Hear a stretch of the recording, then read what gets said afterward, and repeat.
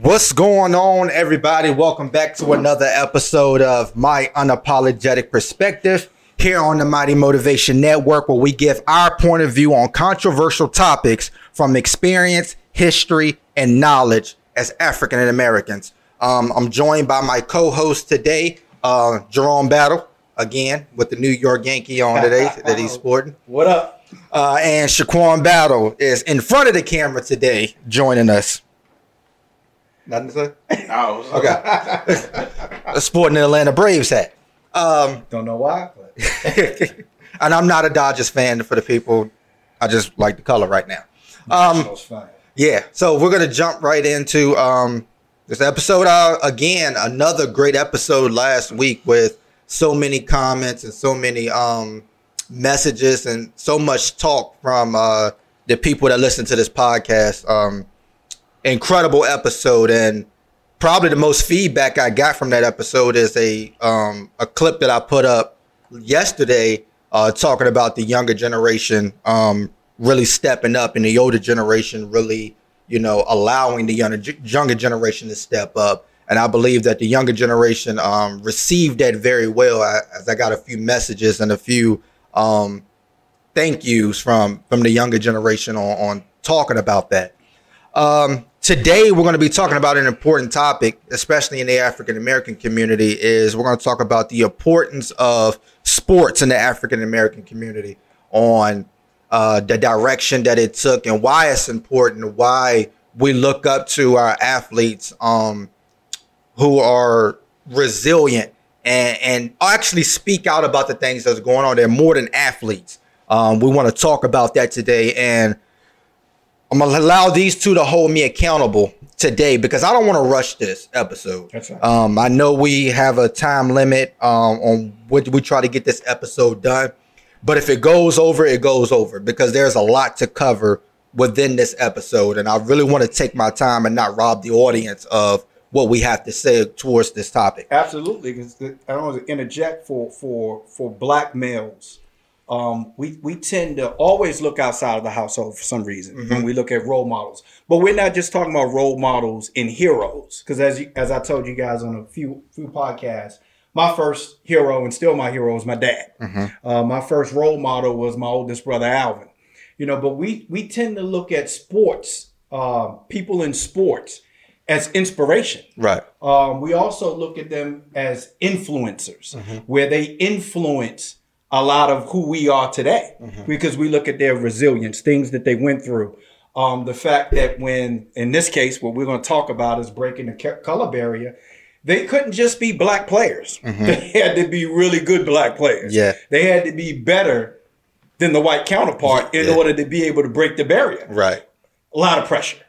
And a lot of that, I think we incorporate in our development of our principles and who we are as black men today. Absolutely. And I'll direct this question to Shaquan is, why do you think sports is so important in the African American community? I would say because, a lot of times you're looking for, a lot of households you're looking for that male figure. As a father or as a brother. So I think when you watch sports, you're looking at, you can relate. I'll say that you can relate. I remember the first time I picked up a basketball and then I went in the house and watched Michael Jordan. I could relate. So I think for us, it's all about relatable things. Rappers, we relate. So I think that's the reason why we connect to sports so much, because it's relatable. And again, going back to what we talked about in previous episodes, that when you walk into a classroom, you don't see African Americans on the wall. You don't see the pictures. You don't see the success. So when you watch ESPN and you see the Michael Jordans of the world, you see the Magic Johnsons of the world be successful and people praise them, and African Americans say, okay, that's what I need to do. I want that. That's success That's to right. me. So when you look at that, that's why sports, when we say relatable, it's because we see success in music or in sports from our African Americans. When you look at why it's important, is because we always talk about, the skills that you learn in sports, work ethic, how to work as a team, all of those great things that you learn to build character in sports.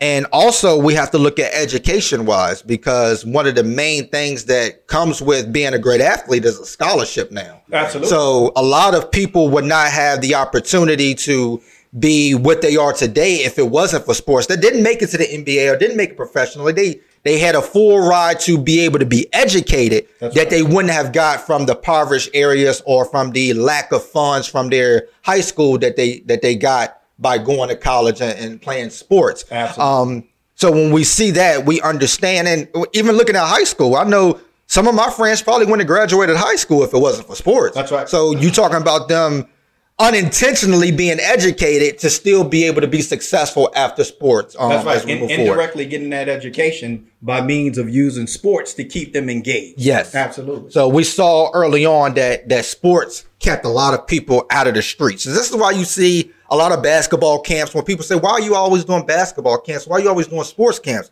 Because that's one of the main things that can keep kids out of the streets and out of trouble. That's right. I remember with Hoop Kids, Dad said he started Hoop Kids because from 6 to 7:30, the kids wasn't in the street. Right. Absolutely. Absolutely. So just that hour and 30 minutes, you give them something to do. Absolutely. You give them something to look forward to as well. Something constructive to do, because they will find something to do. It just may not be constructive. Okay. So I'm going to take you through a chronology history of sports here in America.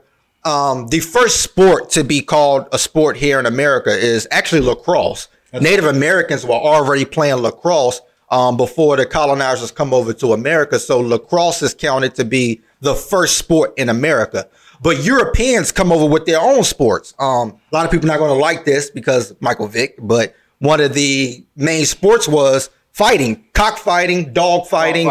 Any type of animal fighting that they can come up with, they fought them and they would gamble and do those things. So that was one of the first initial sports was cockfighting.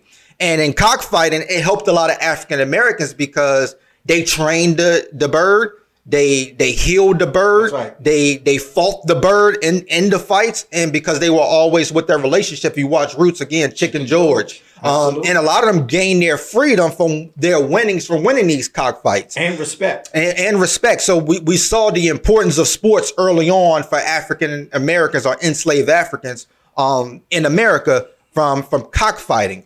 And then another sport that came to prominence where African Americans really dominated was racing horses, horse derby. That's right. And because again, who trains the horse, who spends time with the horse? It was the enslaved African that did so. So who would make the better jockey was the person who was always with the horse all the time. That's right. And if you look at history, the first race called the Race of the Roses or something like that, there were 13 out of the 14 jockeys were African Americans.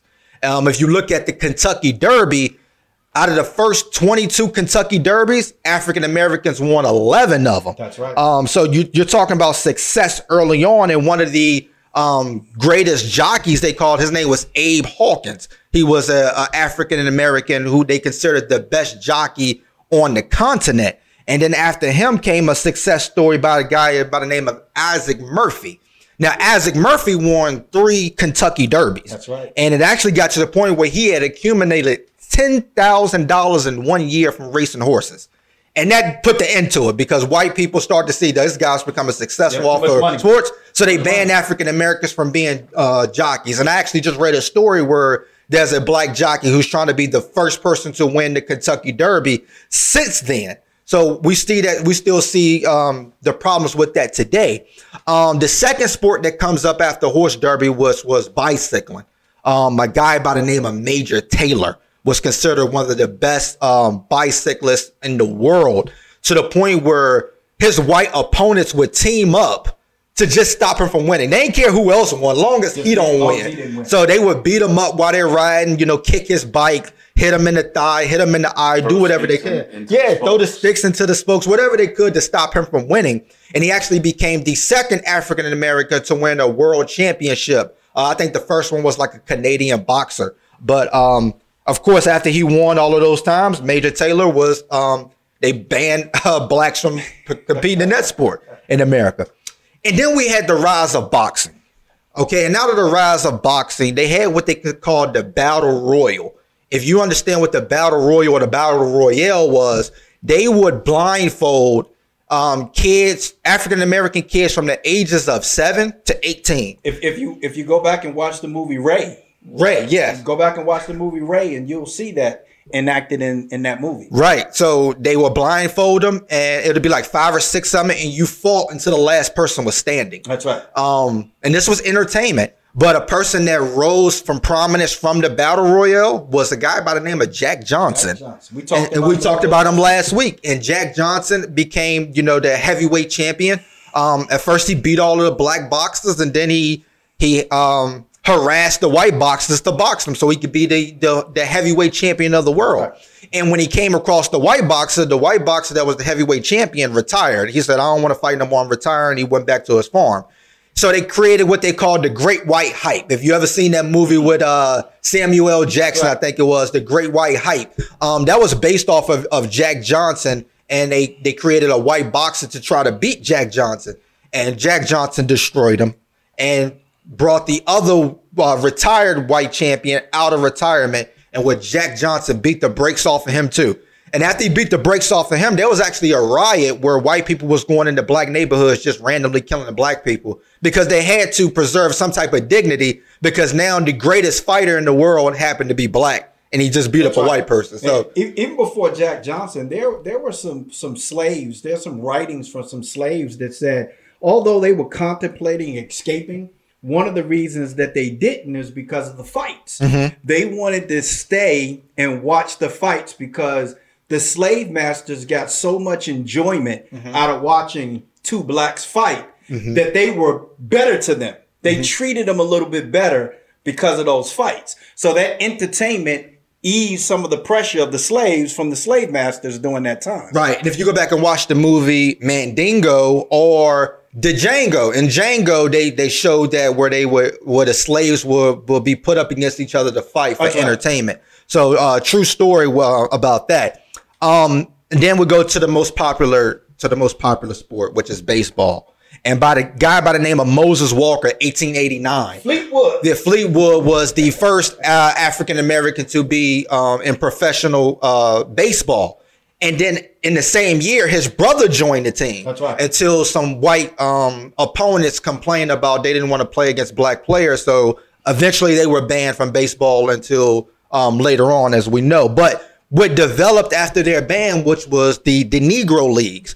Now, the Negro Leagues was so great because it came up out of the Great Depression, for one, where people were just looking for a reason to be happy about something. That's right. And once again, sports gave people hope in the Great Depression. Yes. And it not only gave people hope, it gave what we call African American community heroes. That's right. So, there would be not just men love sports, women love sports. And they say if the Negro Leagues was playing on Sunday, they stopped church. We're going to the game. We're going to watch Sancho Page and them. You know what I'm saying? Mm-hmm. So the Negro Leagues not only had black owners, they had black managers, they had black players, they had black audience, and they had black writers. That's right. So that's one of the things that came up through there. And they would talk about how they would play 4 games in one day. They would play in Philadelphia in the morning, and they would travel. They would travel all the way down to Virginia for their 4th game, and then they would turn around and do it the very next day. So we see how much of a business it was for the Negro Leagues, and they would play. You got the Yankee thing on. They would play the Yankees in a 2-game series. That's right. And they would win sometimes. So they understood that they could play with the white players, and the white players understood that, hey, they can play with us. There's some players in this league that can play with us. The problem they had is when they would play a major league team like the Yankees, some of the white players wouldn't play. Right.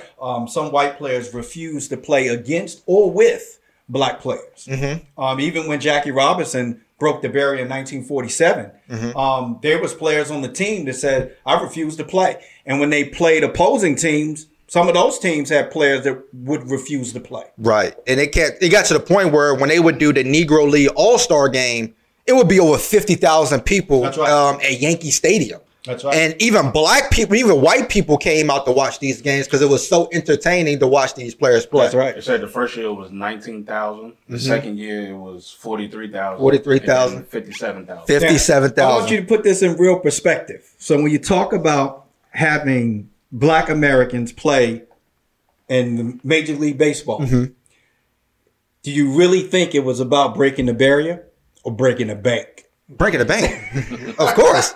Of course. If you got 43,000 people showing up for a Negro League baseball game, it's about the money. You can trust me, it's about the money. So for the people who love the Stephen A. Smiths, the Michael Wilborns, all of those great writers, which we'll get into a little bit later, is this rose those type of writers, the ones that laid the foundation. People like Frank Fay Young was one of the first black writers on a white newspaper or or journalist, where he covered the Negro League specifically, and he wrote about these players to bring them up to prominence, so people can know about your Sancho Pages and Jackie Robinsons and all of those great players. Ira Lewis, Sam Lacey, Wendell Smith, Sherman Maxwell, all played particular important roles in not only covering the Negro Leagues, but breaking the barrier to allow these players to play in the Major League Baseball. Absolutely. So when we look at them, the writers were just as important as the players to get that information out there about what was going on. Simultaneously, what is happening in baseball, in football, there's a guy by the name of Fitz Pollard. Now, Fitz Pollard is a running back and a linebacker, because back then you played both ways. That's right. And he would talk about how when he got tackled, that white players would stomp on his hand. So that's what he had to deal with. But the NFL was kind of revolutionary more than baseball, because it was like 3 black players to each team by then. That's right. So that they were really breaking the barrier. But Fitz Pollard was the first African American to play in a Rose Bowl. Bobby Marshall. And I forgot what his name is, but his name is like Frederick Douglass, and they called him Frederick Douglass Pollard. So that's Fritz Pollard. That's his name. His real name was Frederick Douglass Pollard. He also became the first African American quarterback and the first head coach in professional football. So we see that the barriers that were being broke. Now, one of the least popular sports was basketball. And in basketball, it was a team called the Renaissance Big Five, Renaissance Five. And they actually played in a ballroom, to where they would play a game in the ballroom and have a dance right after. That's how boring, that's how least intriguing basketball was to people. That's right.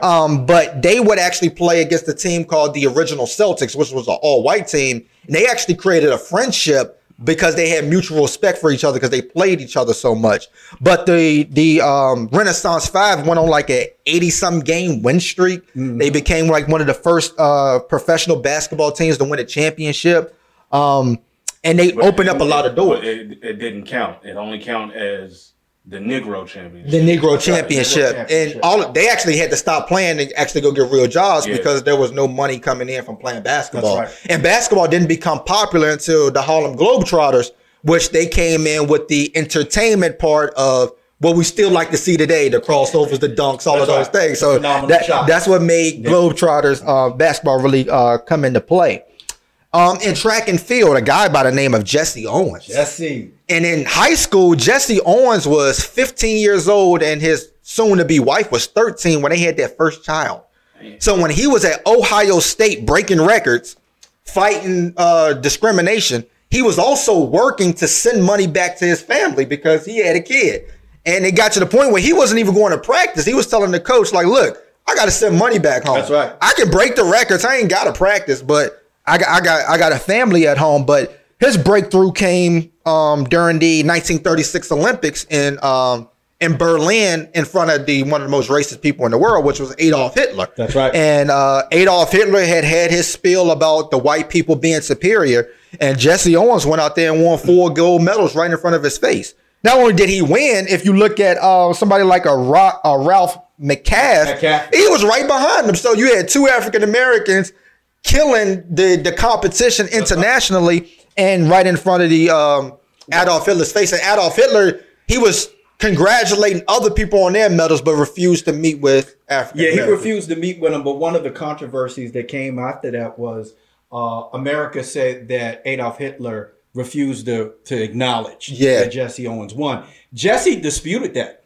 and said, no, he waved. He waved at me. Right. He said the only person who did not congratulate FDR me was the president of the United States. Yeah, FDR did not congratulate him. And that was huge because for Jesse, we talked about this with Muhammad Ali, is that you asked me to go do something for the country when the country won't do anything for me, won't even acknowledge me. Yeah. So that was kind of what shaped Jesse's whole idea about the United States. He voted Republican for a lot of years, based on the fact that, you know, Americans did not approve of him or see him as a human being. Absolutely. And he kind of blamed the Democrats for that, for a large, obviously too, because Democrats didn't want him to go. You got to remember that. Yeah. And this is Jesse Owens' story is something that I think a lot of people ought to do some research about, because Black Americans were trying to convince Jesse to not even go. Yeah. But for athletes, for people who have an opportunity to do something great in your life, something that you prepare for, something that you love, because it's not going to be a lot of things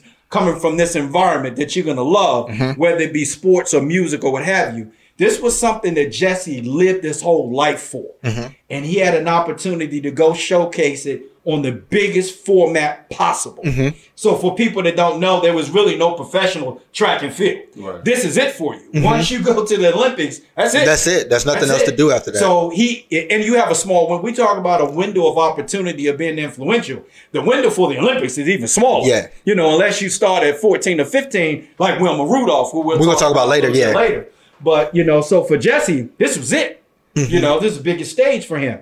The other important part is that he disagreed with something that the track coach did. He pulled the Jewish runners from the relay team the 400. and inserted him. And I believe it's Jackie Robinson's brother. Yes, Jackie Robinson's brother. Jesse, absolutely. Pulled it and included them, and he didn't want to do it. Yeah. And the coach came to him and said, "You will do as you're told."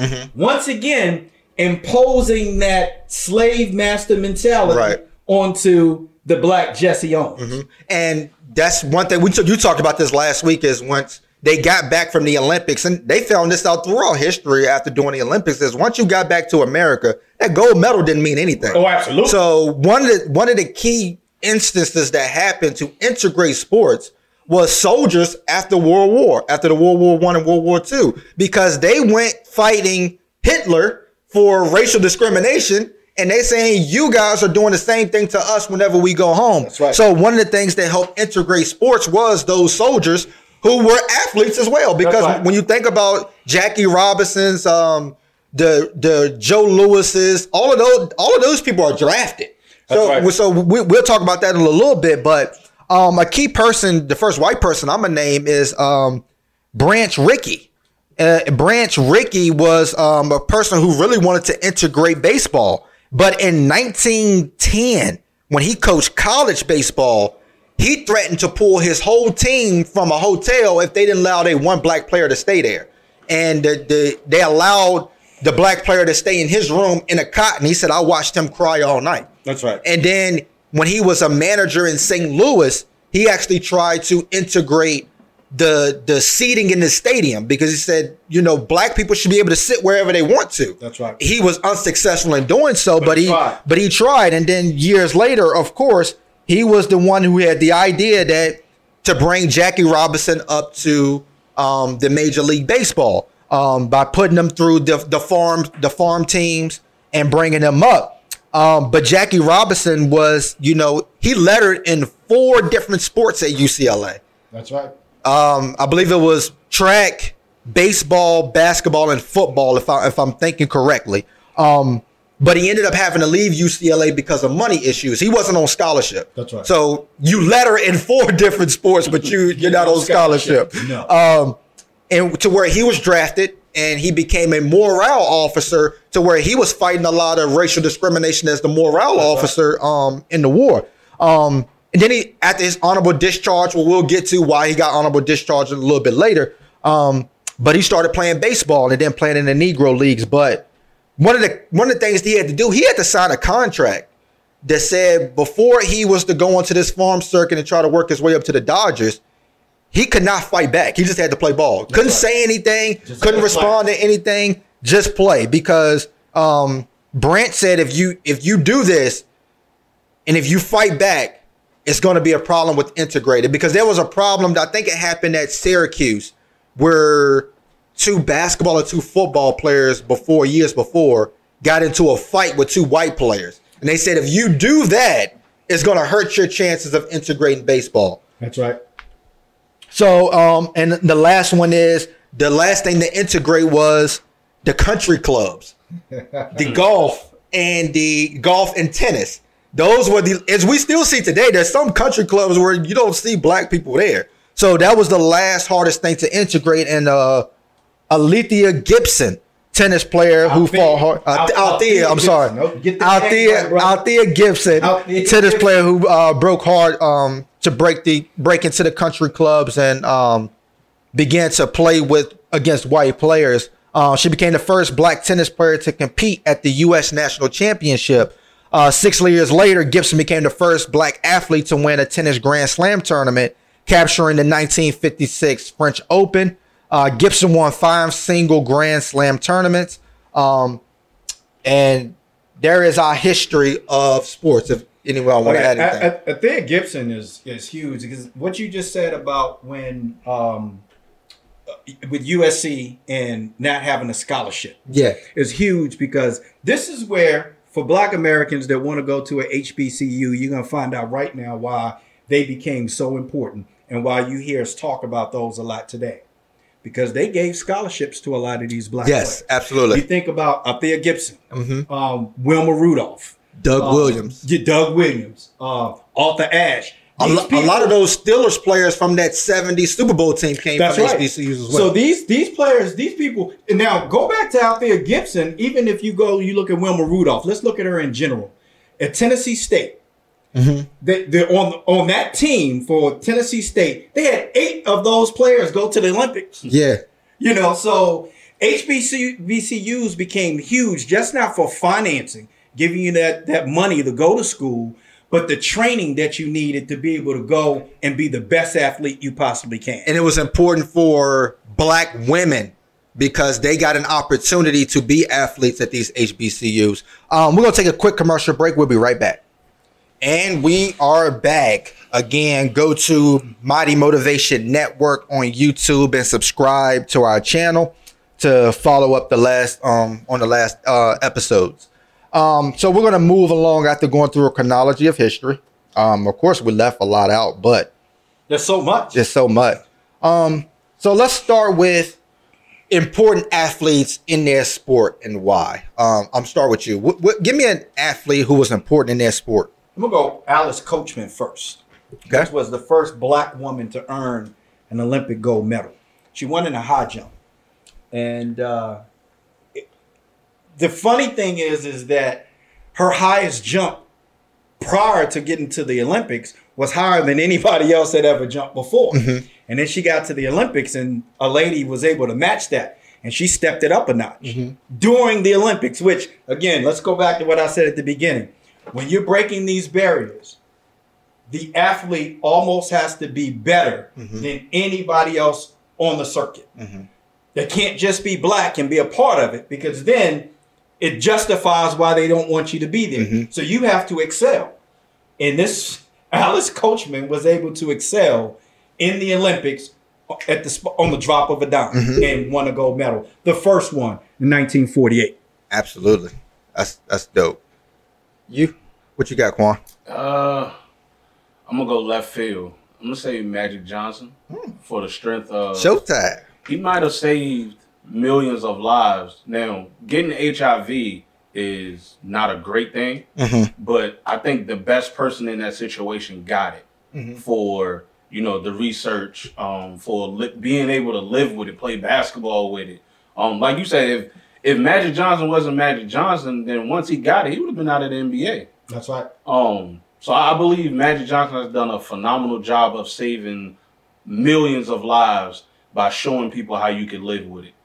And still excelling in sports while doing so. Also, he did something that was phenomenal in college. For those that may not know, when he played Larry Bird in college, where there had not been a black player at the college level to outdo the mighty Larry Bird. And he did so on the big stage. So he had already faced adversity from day one in college. So he was trained to be able to deal with HIV in the way that he did by the adversity that he had been through in life already. Absolutely. I'm going to go with an obvious pick, but it's for a different reason, which is Muhammad Ali. And the reason why I'm picking Muhammad Ali is why he was important is because he showed how to create longevity in a sport. So for the people who glorify LeBron James and his longevity, Tom Brady and his longevity, we have to look at Muhammad Ali for what he was able to do and make adjustments throughout his career. So if you look at 1964, which most people know about when he beat Sonny Liston and went on a roll from there, that was 1964 when he beat Sonny Liston. In 1966, he's stripped of his titles due to his not enlisting in the Vietnam War. 1970, he's banned for 3.5 years from boxing. So from 1966 to 1970, he's not able to box anywhere. In 1971, he loses to new champion Joe Frazier. And people thought his career was over after that. But he comes back and he wins some in-between fights. And then he loses to Ken Norton, where most people really thought it was over for Muhammad Ali. But in 1974, he comes back and he beats Frazier in a rematch. In 1974, which was supposed to be his grand finale against George Foreman, the big, powerful puncher, he beats George Foreman. And he has the rope-a-dope and he reinvents himself to win the heavyweight title 3 different eras. That's right. And there's not many people who can say that they've been heavyweight champion in 3 different eras. So you go from Sonny Liston to you becoming the champion to beating George Foreman, and then you beat Leon Spinks to become the champion. We can take out the Spinks.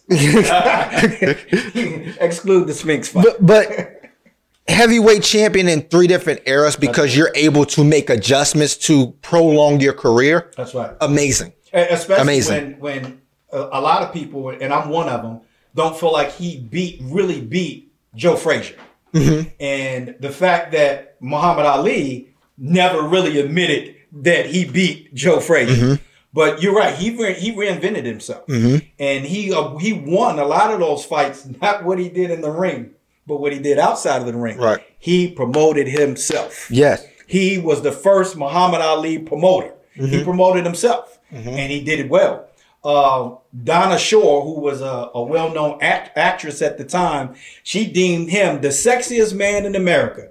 And I don't think she ever made another movie after that. But also with Muhammad Ali, you talked about it, is the way he played the media. That's right. So when you talk about people who can sell a fight or sell a show, he's the reason why sports is so universal today. That's right. Because he used the media to create his own agenda. Now, whether you hate him or love him, he didn't care because he said, you're still going to buy tickets. If you're going to want to see me win or you're going to see me lose. Absolutely. Was he the first to do the braggadocious? Like, no. You see Floyd? He actually got, we're going to talk about it a little bit later. He got that from Sugar Ray. That's right. Sugar Ray was one of the first one. Sugar Ray Leonard. Sugar Ray Robinson was one of the first one to talk trash that way. It's just Muhammad Ali had a unique way of doing it.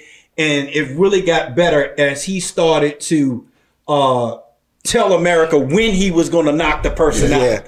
When he started to say, it's going to go 7, or he won't last 6.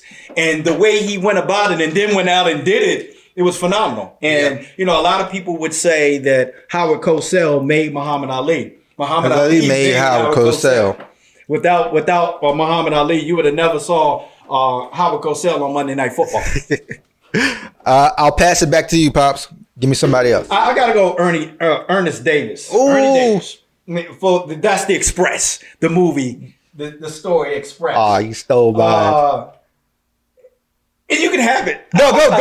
Because I'm going to add on to it. You can have it. Go. For me, I think the biggest thing is that once again, for anybody who's been the only black in a situation, and I know there's some situations where some people were the only whites, but I can't speak to that. Okay, but I can speak to situations of being the only black and having that pressure of having to perform. Like I said, you can't just be good. You got to be better than anybody else. And having Ernie Davis on this football field, just keep in mind, on a football field, you're only one part to make it happen. Mm-hmm. So you got all these other entities that have to do something in order for you to be great. And when you're able to go out and be great, even when the people playing with you may not like you, mm-hmm. it's hard in itself. Or if they underperform, it's hard because it affects you. Mm-hmm. He was able to go out and do it mm-hmm. with people who probably didn't like him and against people who definitely didn't like him, mm-hmm. with a crowd who obviously wanted to kill him. Mm-hmm. And in certain situations, they probably would have. Mm-hmm. And he went out and performed. There was an instance where they had an opportunity to beat a well-known team. And the coach told Ernie, don't score. Mm-hmm. And he scored. And the crowd went crazy. Mm-hmm. So then pulled him out and he said, I can't give you the ball. I can't give you the ball because you're going to score. Mm-hmm. And he didn't put him back in the game because he didn't want to give him the ball because the crowd would erupt. Mm-hmm. Made the mistake. And Ernie went back in the game himself at one point. And he almost scored. And the crowd went crazy. Mm-hmm. And it took hours for them to be able to get off the field. Yeah. And, you know, so you got this guy who's trying to be great, but the system won't let him be great. Mm-hmm. And he was able to somehow deal with that. Mm-hmm. Now, his story is a tragic one.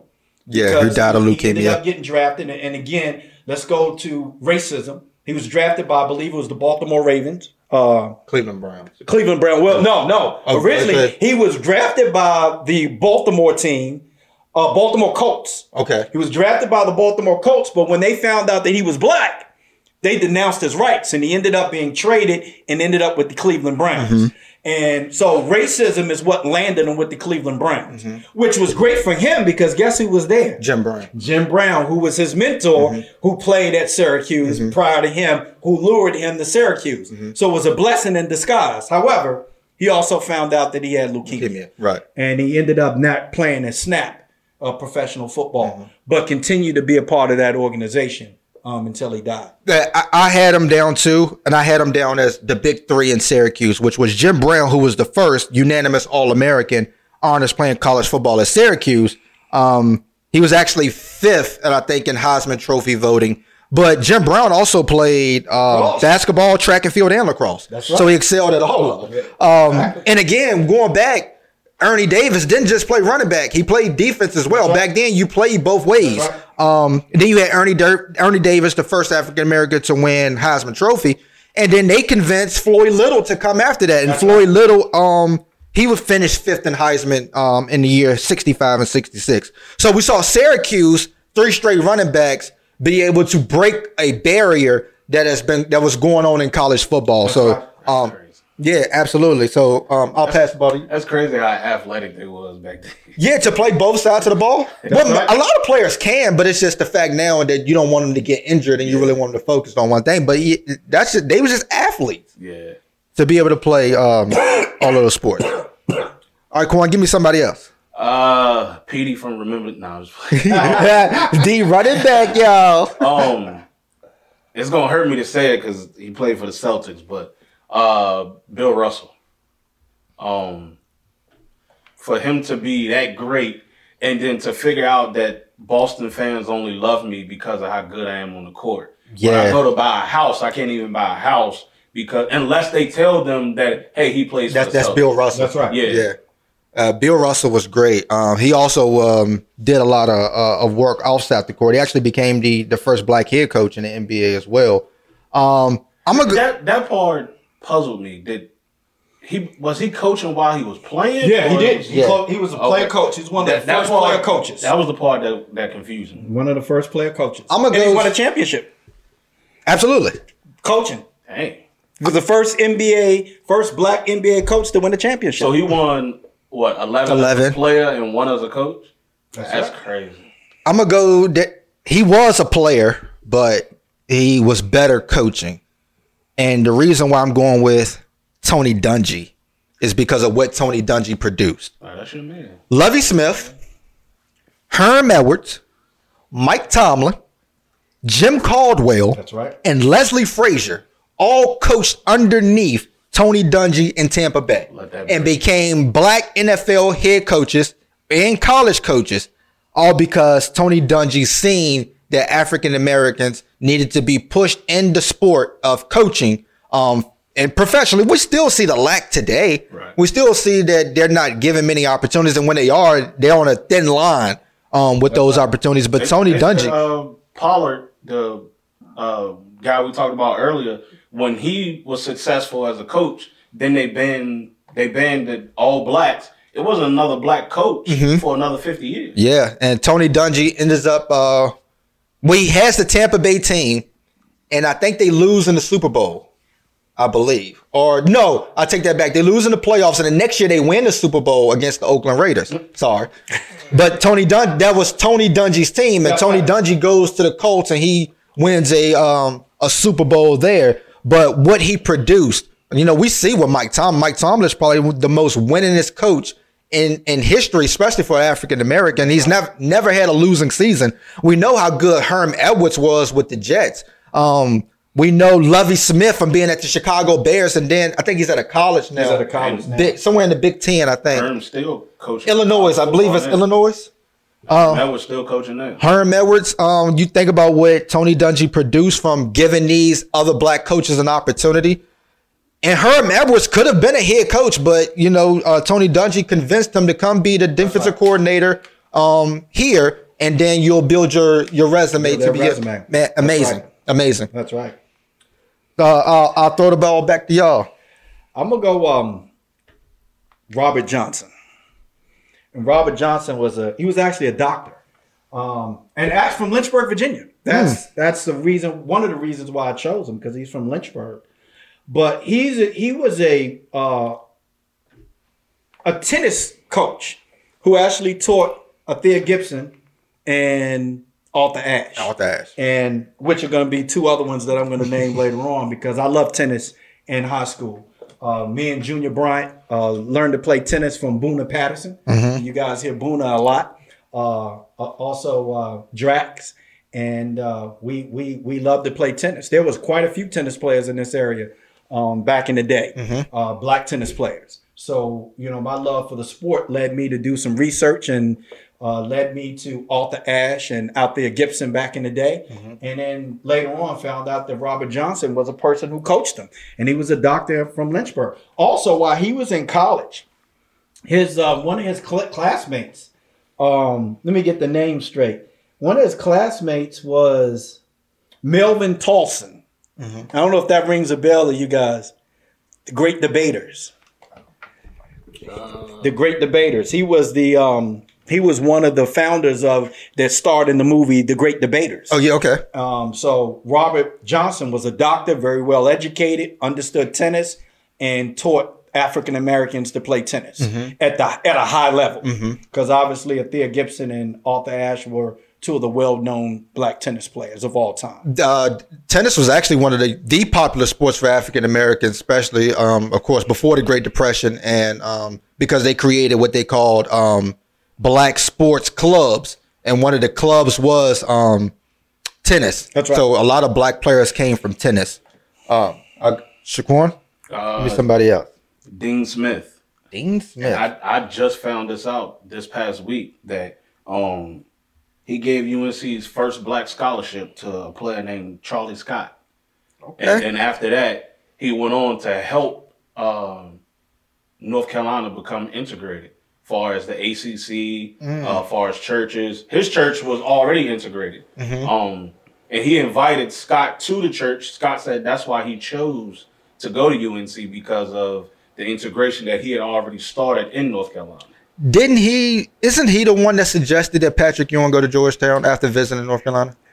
Yeah, partly. Okay. He suggested it, but he suggested it for a huge reason. When Patrick Ewing, and we know because we're Georgetown fans. Yeah. So Patrick Ewing went to North Carolina to go do the school visit, and they put him in a hotel. And guess what was happening during that time? The KKK was having a KKK rally. And Patrick Ewing said, That happened. And he went to Dean Smith and said, "What is going on?" He said, "Hey, that's the way of life here." Yeah. And he said, if you can't deal with that, then the best place for you to go is the Georgetown. John Thompson, who I'm going to talk about in a little while, will take care of you. And which was weird because Patrick Ewing came from Boston, Massachusetts. Yeah. Who I can tell you, that's one of the racist players. That's one of the racist cities in the United States. So for him to go to Carolina and witness something that scared him to death, that tells you how bad it was. Absolutely. So I'm gonna do one last one. I didn't get to Kareem Abdul-Jabbar, who the sky hook. He wore the goggles because people was poking him in the face to stop him from scoring. I didn't get into Tommy Smith and John Carlos, who held up their fists after winning the Olympics. And I didn't get into Doug Williams, who was the first black quarterback to win a Super Bowl. And he came from the HBCU, as we talked about earlier. Because I have to talk about somebody for me. And I have to talk about, when you talk about heart, we could throw Isaiah Thomas out there. I know he was a small player that played with heart. But there was another guy that came out. He was 6'3". And he didn't care about much. His name was Allen Iverson. And what AI did for not just the game of basketball, what he did for black culture changed the world. That's right. You're talking about, someone just start with basketball. You're talking about centers afraid of a 6'3" player coming at them. Now, I know Steph Curry scares the world because he can score from 35, 40 feet. But you're talking about players scared of a 6'3" player, 100 and some pounds, because he could put you on a highlight reel. Easy. He can make you look stupid. And it changed the game of basketball to the point where they made him wear a sleeve to cover up his tattoos.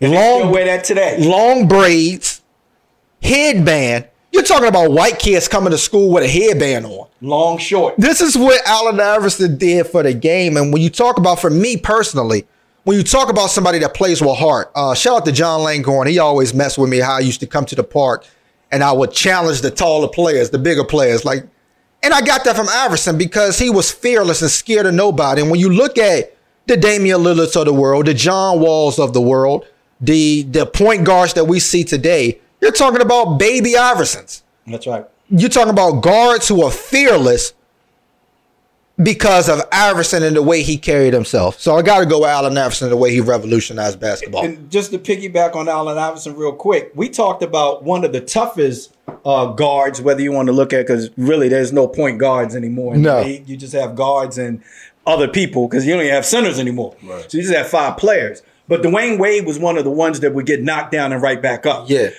Before him, there was no other player that got knocked down as many times as Allen Iverson got knocked down. And he would get up. Iverson still holds the record for hitting the floor the most times. Absolutely. And he would get up and go hit the free throws.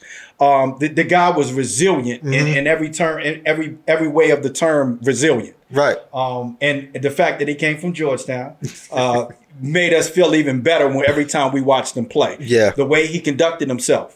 On the court, he had some issues off the court, like a lot of players. He was young because he was himself. Put a pile of money in front of a young kid, obviously, and he had trouble even before he got to college. Yeah, and that's a whole different story. But that was another instance of where prejudice reared its ugly head, and you had a coach like John Thompson that stepped in and said, "I'll take him." Right. I'll take him. He became the poster child for white America to say, that's the uncoachable player. Right. Yeah, that's right. The uncoachable player. That's the player that you want on your team because he's relentless. And you don't want to play against him. And if once white coaches learn how to coach those players, the NBA changed. Because we see these players today still, and you see the white coaches, even people like Greg Popovich, who learn how to coach them type of players. That's right. That's why I salute Larry Brown. Oh, absolutely. I mean, if you want a player that can play at that level like Allen Iverson, you know what comes with that is the swag. Yeah. So can you deal with the swag? Because it comes together. It's a package deal. Right. If you want the points in production and you want that determination, you got to get the swag. Right. Okay. When you look at Duke University, we know Duke University like the Jay Williams, the Chris Duhans, all of them of the world. But now they came to have to get Allen Iversons of the world. That's right. They had to get the Kyrie Irvings. They had to, and Coach K, Rick Pitino, all of them had to adjust their coaching style for them type of players. Absolutely. So Absolutely. Allen Iverson changed the game of basketball from not just the NBA level on down, because it still is. It's more important to cross somebody over and have them touch the floor than to win the game. Oh yeah. Absolutely. Iverson created that. You do not want to touch the floor while guarding somebody. And not only do you not want to touch the floor, but not only could Iverson do that, but then he was going to score the bucket. Yeah. Facts. Kobe came out and said that that's one of the hardest players that he ever had to guard. Also, I think he was 100% real with America when he did his press conferences. Yeah. Allen Iverson was real, which is something we heard. The politically correct. Michael Jordan, politically correct. Magic Johnson would be politically correct. Mm-hmm. Kobe would be politically correct. Allen Iverson, you're gonna get the raw, uncut version. Mm-hmm. And we know particular the one I'm talking about where there was some complaints about Allen Iverson not coming to practice. Right. Yeah. And he was like, practice? We talking about practice. Yeah. I come to the game. I show up to the game, play my heart out, knock to the floor more than anybody, play to the whistle blow at the end. You talking about practice? Practice. He was real. Nobody had been that real before the press conference before. Right. And nobody knew the backstory of Why he wasn't there. Absolutely. Right. A lot of people didn't know and probably didn't care. And then when they found out, they was like, oh, man. Yeah. Yeah. But he said that and him stepping over Tyronn Lue was the worst two moments in his NBA career. Yup. And Allen Iverson also was the first NBA player to have a sneaker commercial, and they combined it with rap. That's right. First one. That first one. Yeah, That's right. absolutely. And Steve Stout did that. That's right. Absolutely. Anybody else y'all want to name in the sport? In the sport? In the Are we going to get to the coach? We're gonna get to- We're going to get the coach? You got anybody else? I mean, outside of LeBron, though. Okay, we'll get to LeBron. We'll take a quick commercial break. We'll be right back. And we are back. Again, follow the Mighty Motivation Network on YouTube to stay updated on the latest episodes. Pops, I'll let you do your thing. Yeah, I got a couple people I want to name prominent first black athletes. And the first one I want to name is because I have a grandson, Shaquan's son, Keaton, plays soccer. Mm-hmm. And the one thing I used to always say is if you had a child that wants to play sports and want an opportunity to get a scholarship to college, have him play a sport that he's going to stand out in. The basketball, football, black kids, they play that. They're going to play that well. They're going to play those skill positions. They're going to get seen. Put him on a soccer field. He's going to be the only black kid out there. And if he's half as good as the white kids, he's going to stand out. Mm-hmm. So the first one is 1889. First black professional soccer player was Arthur Wharton. Mm-hmm. So I wanted to throw that in there because we don't see ourselves playing that sport. It's just like you talked about when you first go into school and you don't see any historical black pictures on the wall. Mm-hmm. So we don't have those visions of black soccer players and to give us that idea of what we can be. So I wanted to just put that one out there for shout out to my grandson Keats. Also, the first black woman to win a major sporting event was Lucy Diggs Stowe. Howard University accomplished what would go on to become a milestone in both African American and female sports as whole in winning the American Tennis Association's first tournament. She became the first African American woman to win a major sports title, which is huge. Without her, you have no Serena Williams or Venus Williams. Just want to name a couple more. Let's go first. Black sportscaster, 1929, Sherman Jocko Maxwell. I read a book when I was about 7 years old that talked about Jocko. And the funny story, when I was a kid, we lived right up the street from RFK Stadium, and I wanted to be a sports writer. So what I would do is I would listen to the game, either just sitting outside of RFK Stadium where you could hear, and I would try to get the stats, and then I would try to go home and write a little blog. Of course, it wasn't a blog then because we talking about 1975, 1976. But I would write up the events, and because I wanted to be a sportscaster, I wanted to be a news reporter, a sports news reporter. Jocko Maxwell was the one who made me feel that way. I want to mention a couple other people. we're going to mention hockey. We're just going to mention hockey, although you're not going to have many people in this area that want to play hockey only because of the weather. And people can dispute it if they want to, but we just don't do well in cold weather. No. We're not geared for that. No. 1956. 1958. First African-American NHL player, Willie O'Ree. Okay, so we want to put that out there. First black PGA player was Charlie Sifford. I think we mentioned that before.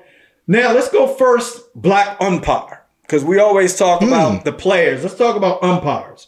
Jackie Robinson broke the color barrier in 1947. We didn't have our first black umpire until almost 20 years later, 1966. Emmett Ashford, that's the first black umpire. So I thought it was important that we mention some of these people. The first black, I got to mention this. The first black NBA MVP, y'all ain't gonna like it. 1970. Willis Reed. New York Knickerbockers. That's right. My New York Knickerbockers won a championship in over 50 years, but it's coming. Y'all laugh now. There's no John Starks, okay? You don't have John Starks messing it up anymore, all right? It's coming. It's coming back to New York. And it's not coming to the Nets, all right, for those who want to be funny. Well, y'all kind of still do got John Starks, Andre Barry. Boom. First Major League Baseball black manager, Frank Robinson, 1976. Player and manager that year. Almost 30 years after Jackie Robinson. Yeah. Player and manager. First black NFL head coach, Art Shell. Guess who he coached? 1989. Just take a wild guess. Since I'm talking, you probably can figure it out. 1989. Raiders, come on, rock with me. The Raiders, baby. They were Los Angeles Raiders at the time, but Raiders are still Raiders no matter where you put them. Oakland, Las Vegas, Los Angeles, in your backyard, wherever. They're still the Raiders. Okay? We haven't won. We haven't won since we beat the Redskins. But coming soon. I might not see it. Keith might see it. Keith might see it. First black manager to win a World Series, Cito Gaston. And that was in 1992, Toronto Blue Jays. So a lot of people, that's a little known black history fact, because a lot of people, one, don't even remember Toronto won the World Series, and a lot of people don't remember that the manager was black. That's sad, and that's only because they're in Canada. Yeah. So, but that's sad because he was a good manager, and that was a really talented baseball team in 1992. Well, that's what one of the writers said, that, you know, everybody thought when Jackie Robinson had broke that barrier that it was going to start to happen quick. But that's right. That wasn't the case. It didn't happen. I mean, we were telling the story before the podcast. I'm a Yankees fan based on discrimination, but it was done a little differently. The Yankees had a chance to get Willie Mays, and the ownership did not make it a habit of signing young players. It wasn't necessarily because he was black. It was because he was young. But also, the Yankees had a great relationship with the Kansas City Royals, who for many years was touted as being the Yankees farm system. The Yankees made a lot of trades with the Royals over the last 50 years that ultimately led us to be one of the winningest franchises in professional sports. And they did not want the Yankees to take a black player. The owner of the Kansas City Royals was a Ku Klux Klan member and argued with George Weiss and said, hey, if you want to continue to have relationships with us, don't sign Willie Mays. And they didn't until Willie Mays came out and led the league in batting, 353 batting average for 2 years. And then the next year, the Yankees signed, I think his name was Alfred Haywood or something like that. But the Yankees signed him soon after that. So it wasn't about him being black per se. It was about him being young, and then pressure. This is the thing I need people to understand about professional sports and even employment. They have to be ready to take on pressure from the consumer. And because if you're a business owner and you do something that your consumer does not like, then you have to be willing to lose money.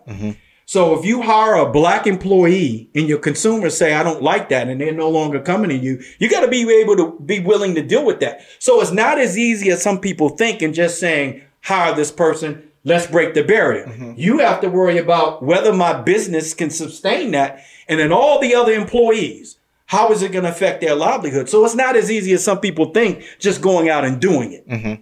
So batting 353 for 2 years is crazy. Oh, absolutely. I mean, Willie Mays was amazing himself. And for those that don't know, he signed with the New York Giants, who ended up moving to San Francisco. And you have your San Francisco Giants today. Absolutely. Learn me something. We're going to move right into, because I don't want to hold them last because they don't deserve to be last, which is our women in sports.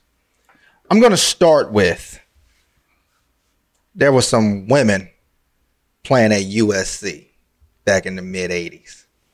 It consisted of Paula McGee, Pamela McGee, if you don't know, just JaVale McGee's mother. That's right. Cynthia Cooper, and a woman by the name of Cheryl Miller. That's right. As Stephen A. Smith would say. Cheryl Miller. Could score 30, shoot from 30. Real Reggie Miller. Yeah. The real Reggie Miller. She was scoring 100 points in high school. And they got to the point where her parents had to put in another phone in their house just for recruiters to call in because they were tying up the line on their regular phone. But she comes into USC, and Louisiana Tech at the time was the team to beat. And they wore T-shirts because the coach didn't want it to feminize her women. So they wore T-shirts. But they were inside game. Throw the ball into the big man. Let's play. And these four black sisters was running people off the court. And, Cheryl Miller became the best basketball player in the world from what she did in that championship game. Her and Cynthia Cooper. That's right. But what happened was when they were at USC, number one, they said that they were treated differently because black studious students said that they were only there for sports. And they looked at them differently. And white students looked at them different because you look at somebody like Cynthia Cooper, she was from Watts. Right. She's from the straight hood, and they were looked at differently. But what happened after they won, back-to-back championships, they win the Olympic gold medal. The only thing they could do was go across seas. That's right. So Cynthia Cooper goes across seas and plays for 10 years. Paula and Pamela McGee joins the Harlem Globetrotters and then go across seas. But Cheryl Miller really didn't have anything. And she played pickup basketball game with the football players, and she tore her Achilles. Now, if you think about today, you tear your Achilles, you back next year. That's right. But back then, they didn't have it like they do now. Till Cheryl Miller's career was over. That's right. And she argued that there should have been professional sports for women. There should have been a WNBA for them to be able to go to after they finished playing because they were phenomenal. That's right. But when you look at a Cheryl Miller, not only did she revolutionize creating the WNBA, in which Cynthia Cooper comes over from across seas and dominates the first few years of the WNBA. And to me is the Michael Jordan of the WNBA. Absolutely. So you look at what she did, what Cheryl Miller could have did, but Cynthia Cooper took it on. But Cheryl Miller became an analyst to where she's interviewing NBA players and they respect her enough to give her the interview. That's right. Because they knew she could play ball. So when you think about the Doris Burks of the world, you think about the Carol Lawsons of the world, you think about all of these, Candace Parker, she's on TNT now sometimes. Cheryl Miller set the precedent, not of just being a great women's basketball player to create the WNBA, but creating them into be in sports casting, right. To be writers, to be broadcasters. So Cheryl Miller and that Women of Troy team, influential when it comes to women in sports. Absolutely. As her being a broadcaster, you get Carrie Champion, you get Jamel Hill, you get I forgot the other black lady's name. Rebecca Lobo. Yeah. Rebecca Lobo. Mm-hmm. Absolutely. Anybody else in women's sports? Y'all got anybody? Let's go Wilma Rudolph real quick. Wilma Rudolph won a gold medal in 2 different Olympics, 1956 and 1960. She sure did. And she also briefly dated Muhammad Ali. Cassius Clay. A lot of people don't know that. She dated him a little while. So obviously Wilma Rudolph did something that no other black woman had done. She went to the Olympics and once brought home some gold medals. Facts. In 1956 and then again in 1960. However, Same thing with Jesse Owens. When Jesse Owens came back, white America, well, he won the Olympics. No big deal. She was actually banned from being able to run professionally in the United States because she was black. Mm-hmm. So once again, she went over. And just so people know, we're going to put this out here real quick. For the Olympics, the United States, in my opinion, sucks. And I'm not going to apologize for that statement. Other countries finance and sponsor their Olympic team. So Italy sponsors the athletes. Canada sponsors the athletes. The United States, you just wear the United States on the front of your jersey. Yeah. You get your own sponsors. Okay? Mm-hmm. You got to get your own sponsors. And for those that don't believe that, Google Gary Russell Jr., who's a boxer. And he had an opportunity to fight in the Olympics a few years ago. And he'll tell you how difficult it was for him to get his parents over there with to absolutely. be able to fight. And you guys, we talked about him in the past. But the United States does not help with the financing for these professional athletes. It has to be done by themselves, which is why, again, Tennessee State University is important, because these athletes were able to go train at Tennessee State before they went to the Olympics in 1956 and 1960. Huge. Wilma Rudolph. She had polio as a kid. That's right. To the point where she had to learn to walk again. Yeah, until she was 12 years old, she had a brace on her leg. And she also, after she won the Olympics, when she comes back to Tennessee, they want to hold a parade for her, but they would not allow African Americans to be there. That's right. So she said she wasn't going to do the parade unless they integrate the parade, in which the Tennessee mayor said, you know what, you're right. Well, that's what we're going to do. The first integrated parade in the United States. Absolutely. So, absolutely. Monumental. You got a female? The great Naomi Osaka. Naomi. She beat Serena, and they said, she was pregnant. So we waited 9 months, and then she beat Serena. But no, she much like you said earlier, Dad, about you have to factor in when you make a move, is these brands gonna support you? That's right. She used a sponsorship ad that runs on ESPN to speak about Black Lives Matter. Absolutely. Absolutely. So for me, it was. She factored in, could I lose this sponsor? Could I lose money? That's right. By saying something about the police brutality that's going on. Absolutely. And just to speak to that too, if you listen to Serena and you listen to Venus Williams, they will tell you, as great as they have been over the last 20 plus years, as great as they've been, the circuit is still as prejudiced today as it was 20 years ago, which is unreal.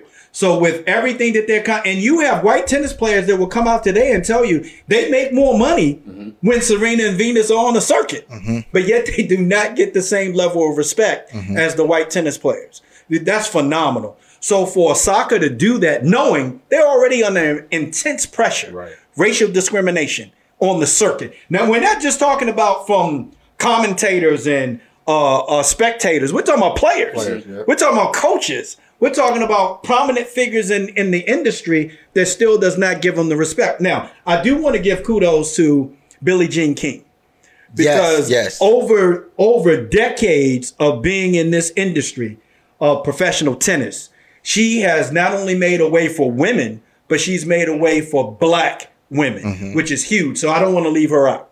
Absolutely. And I heard the disrespect you just gave Serena. I'm gonna let that slide. Yeah, I didn't like how it sounded either. But we understand. We get it. Watching her in Osaka is like passing the torch. We get it. We get it. But you got to look at Venus and Serena. Number one, their father was a black figure and teaching them tennis. And then Serena, again, being pregnant and playing, she brought that to the forefront of what black athletes or women athletes have to deal with also being pregnant. But it is fun watching Serena and Osaka play against each other, because it's like a passing of the torch. kind of like a mirror match for Serena, so to speak. And I hated the disrespect that Serena been getting, where they were comparing her to a monkey or an ape or something, and just overall saying that she had man-like features. Yeah. And to me, to overcome those things and be able to go out and play at that level, I don't know how she did it. Yeah. Right. I really don't. I don't know many people, that wouldn't have played. And she had a breakdown. She had a couple breakdowns where she said, "I'll take this ball and stick it." Obviously, that was years of frustration. But then she's the angry black woman. A certain way, yeah. When she takes the racket and hit it, she's the angry black woman. Exactly. Yeah. But when Martina Hingis did it, it's okay. Yeah. Yeah, absolutely. Naomi had a quote that I think is perfect for what this podcast is, and it's, "I don't expect anything drastic to happen with me not playing, but if I can get a conversation started in the majority white sport, I consider that a step in the right direction." Yeah. She's young. Yeah, You get that from a young person, it makes you feel good. Right. Yeah, when you look at Osaka, pardon me if I'm wrong, but she's half Japanese, half Haitian, right? So you're talking about two different, as we go back and you talk about the roots that we talked about, you're talking about two different cultures that she have to cultivate with integrating in sports. The sad thing is, for white America, she's different. They don't care about the rest of that. Yeah. She's not white. She's Right. non-white. That's all they care about. I'm going to go with the great Maya Moore. Maya Moore won 4 WNBA championships. She won back-to-back championships at UConn, won an undefeated season to where they took the win streak to 78 games. It went further than that after she left. But she gave up all of that to help in criminal justice reform. That's right. And to where she actually got Jonathan Irons exonerated from a wrongful conviction, and she married him. That's right. And she, even after doing that, she still said there's more work to be done. She could easily go back to the WNBA and be the best player there. But she said, my fight is outside of that. And when you look at the WNBA as a whole, they've been monumental in talking and speaking out about racial injustice. They've been talking about discrimination. When you looked at what they posted the videos of or photos of their bubble versus the NBA bubble, fighting for equal pay. So the WNBA has been monumental altogether with fighting for change and creating change. So Maya Moore and the work she's doing, she put basketball on the back burner. But the people that play with her are not putting it on the back burner because they're representing that in their everyday life. They even have jerseys. The NBA called theirs some edition, but the WNBA called their alternative jerseys it's like the Freedom edition. So where they're talking about racial injustice and all of these things within their uniform. Amazing. If for those that hadn't heard that story about Maya Moore, it's amazing to me still to this day that discrimination comes in all forms, because the stories you probably did hear about was the people that Kim Kardashian helped for the reform. Yeah. And the people that she worked to get out of prison, which is great. And I commend her for what she's done. But what was the difference between what she did and what Maya Moore did? Mm-hmm. What was the difference in the media attention that what Kim Kardashian did? I know she's a billionaire. Right. I get it. I know she's married to Kanye West. I get it. Mm-hmm. But the work is the same. Right. And yet a lot of people, unless you was watching ESPN, unless you were in the sports, you didn't hear about Maya Moore. You didn't see that on CNN. Well, the money's different. When you look at Maya Moore, the best WNBA player, she's not making that much money. That's right. So the money's different. And for her to turn down the money and say, no, this is more important, different, very different. Just before you go, Dad, I'm going to say Renee Montgomery just because it ties in with what Bate just said, because she was also on that team that when Maya Moore went undefeated and won the championship. Yeah, the UConn team. I say Renee Montgomery because she stopped last year. She didn't go to the bubble because she sent out the tweet and said, hey, I'm not playing because what's going on is more important. They didn't expect that tweet to go crazy like that. And the WNBA commissioner called her and said, look, the tweet was good, but we need more. Mm-hmm. And what the WNBA did with the bubble, and they was the first ones to say, look, we're not playing when, I think it was it James Blake that was killed? Mm-hmm. They was the first ones to say we was not playing. Mm-hmm. The NBA, baseball, everybody else followed what the WNBA did. That's right. Renee Montgomery sat out and didn't get paid, but Kyrie stepped in and said, I'll help with the salaries of the players that's not going to play. I think it was him and a few more players, but it was mainly Kyrie. But Renee Montgomery not only helped with the election, she said, all right, it's March. How are we going to keep these people engaged until November? That's right. So she started throwing block parties for the younger kids to come to remind them, hey, look, what we doing is great, but we still got to vote come November. And after November, we now have to vote in Atlanta again to get the right people in place. Yeah. Now, that place is important. We talked about on this part. Right. Atlanta's important. The vote is important. Yeah. That whole conversation is important. But when you get to the last line, which is voting, because obviously that's where you're going to make the difference. Right. You can educate, you can re-educate, you can inform, you can make people aware. But the one thing you can't do for them is vote for them. Right. Yep. You got to do that yourself. And to do that, you have to understand what are your voting rights and what is the voting process? Making sure that you're registered. Key. We're talking about Atlanta. We're talking about Georgia. You just passed the new voting rights bill. Right. Because Georgia was the main state that was flipped. Absolutely. So, you got any more female? I got a lot, but I think we want to keep it moving. Okay, I'm sure because we could go on for days. Oh, yeah. Just so everybody know, the black women's impact was huge, only because it came later. It came later in the process, and it went right along with the women's movement. So as women in general started breaking barriers, the best way to do that is get all the support you can. So you bring black women with you, and the black women showed out. Yep. They really did. I mean, Thea Gibson is one that I keep thinking about because of what she went through in the tennis circuit. Now, keep in mind. By herself. Yeah, because ain't no team in tennis. It's all you, and it's all on you, and there's no spectators that are rooting for you. So imagine being in a hostile environment and got to go out and not just perform, but win. Yeah. And she did it on multiple occasions, which is huge. But keep in mind, when we talk about sports and you think about why are black kids better at certain sports, let's put this in real perspective. When you talk about economical development, this is huge. Let's put this in perspective. Basketball, I can play by myself. Even if I don't have a goal, I'll make one. You guys know how we did that many times, right? You make one and you play. Tennis courts, you can go anywhere in the hood and find a tennis court. It might not be in the greatest of shape, right. But you can play. But it's there. Why? It just came along with the park territory. You go anywhere you want to, you're going to see some tennis courts. Probably never see anybody playing on, might be some grass growing up on it, but you'll see them. It's another sport that even if you don't have a racket, guess what? I can make you one. So you do what you need to do to be able to play these sports, track and field. Just by nature, we're naturally strong and fast because of where we derive from. We derive from Africa. Motherland. The motherland. The other thing is we're able to endure heat, unfortunately, which is what made us great slaves, is because we can retain water and we're able to work in extreme heat. That's the unfortunate part. The great part is we kill at the Summer Olympics. Facts. We kill at the Summer Olympics. Why? Because we're built for that. So you look at some of these sports that are free in nature and in cost, we're going to excel at. Football, I need one person that can throw the football. And I don't care who it is. Mom, dad, little guy across the street. You throw it, I catch it. Okay? I throw it, you catch it. It's a sport that you can play that don't cost you anything. We're talking about free sports. Now, you start talking about tennis at a high level. Mom's got to go out and buy you a tennis racket. She got to buy you tennis shoes. See, we wear sneakers, okay? People may call them tennis shoes, but we wear sneakers. Now you want to play tennis, I got to get you tennis shoes. Wait a minute, that's more money.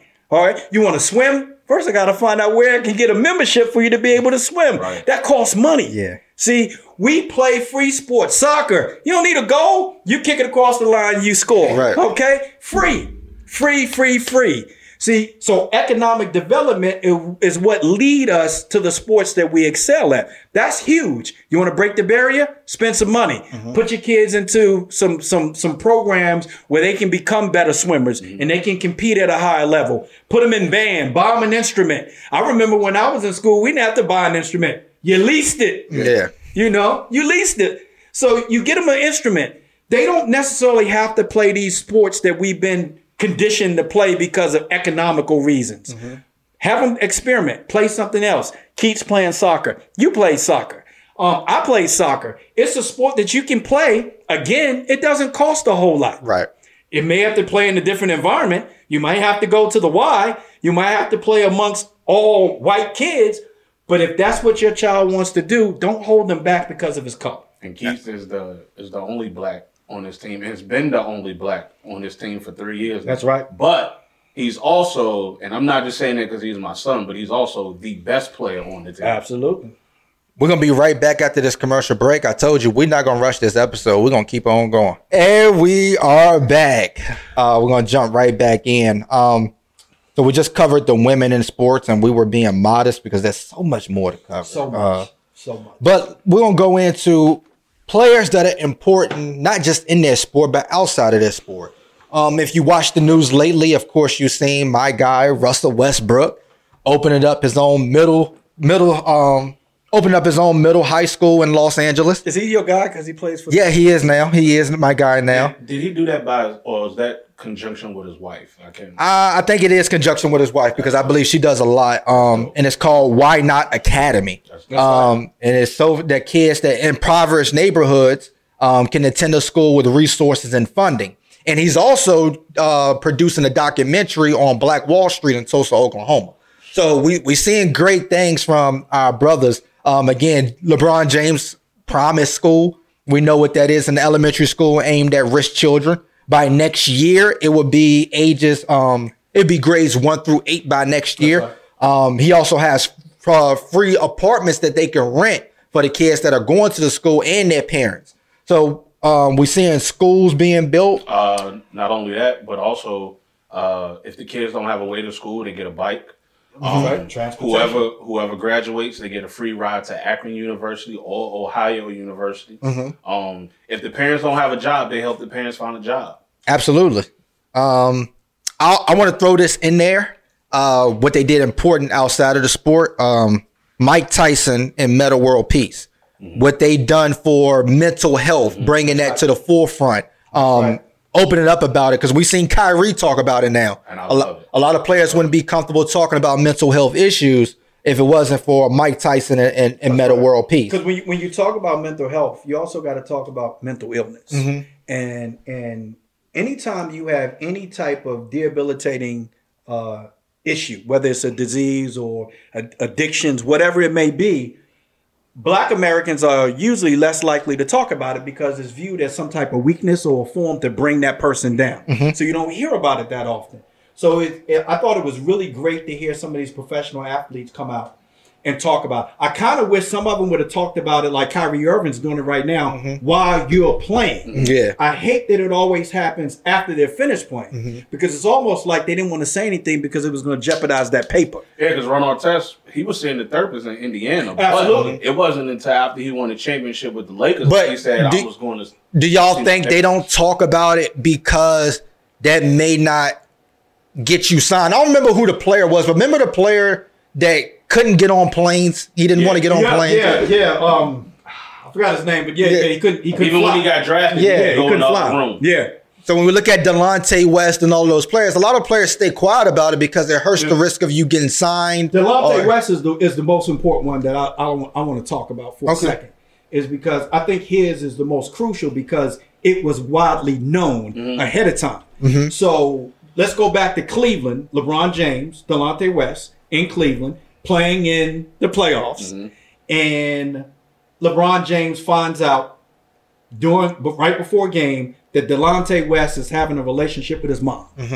And for those that don't know this story, Google it. Okay, finds out before the game that this guy's having a relationship with his mom, and administration knew about it, but they wanted to keep it a secret until the game, to the playoffs was over because they wanted the best version of LeBron James. Well, of course, anytime you find that out, first thing somebody want to do is go and tell. So somebody went and told LeBron James, and he played horrible after that. Not because his mom was having a relationship with a player, but it was a player who was known to have mental illness. So for the administration to know that, but only reveal to LeBron James the day of the game that this is happening, is irresponsible. It's irresponsible. And I felt like that for LeBron James, they sabotaged him. And all at the cost of Delonte West mental health. Because as you see in the media, he's went downhill drastically since then. Shout out to Mark Cuban for helping him. To him. And Doc Rivers also attempted to do the same. And, so for in professional sports, when it comes to that paper, so everybody's aware, they don't care. Money is the most important thing. LeBron James understands that now, which is why he took his talents to Miami for a little while. And then he went back only because, not because of the organization, because that was his hometown. Right. And nobody wants to win in their hometown like LeBron James wanted to. So that's why he went back. He still despises the organization. And Delonte West was, in my opinion, he just fell to on the sword for what was going on in that organization at the time. Right. And I feel sorry for him because mental illness is something that's huge in black communities that we don't know. We normally push them off as that person's crazy. Right.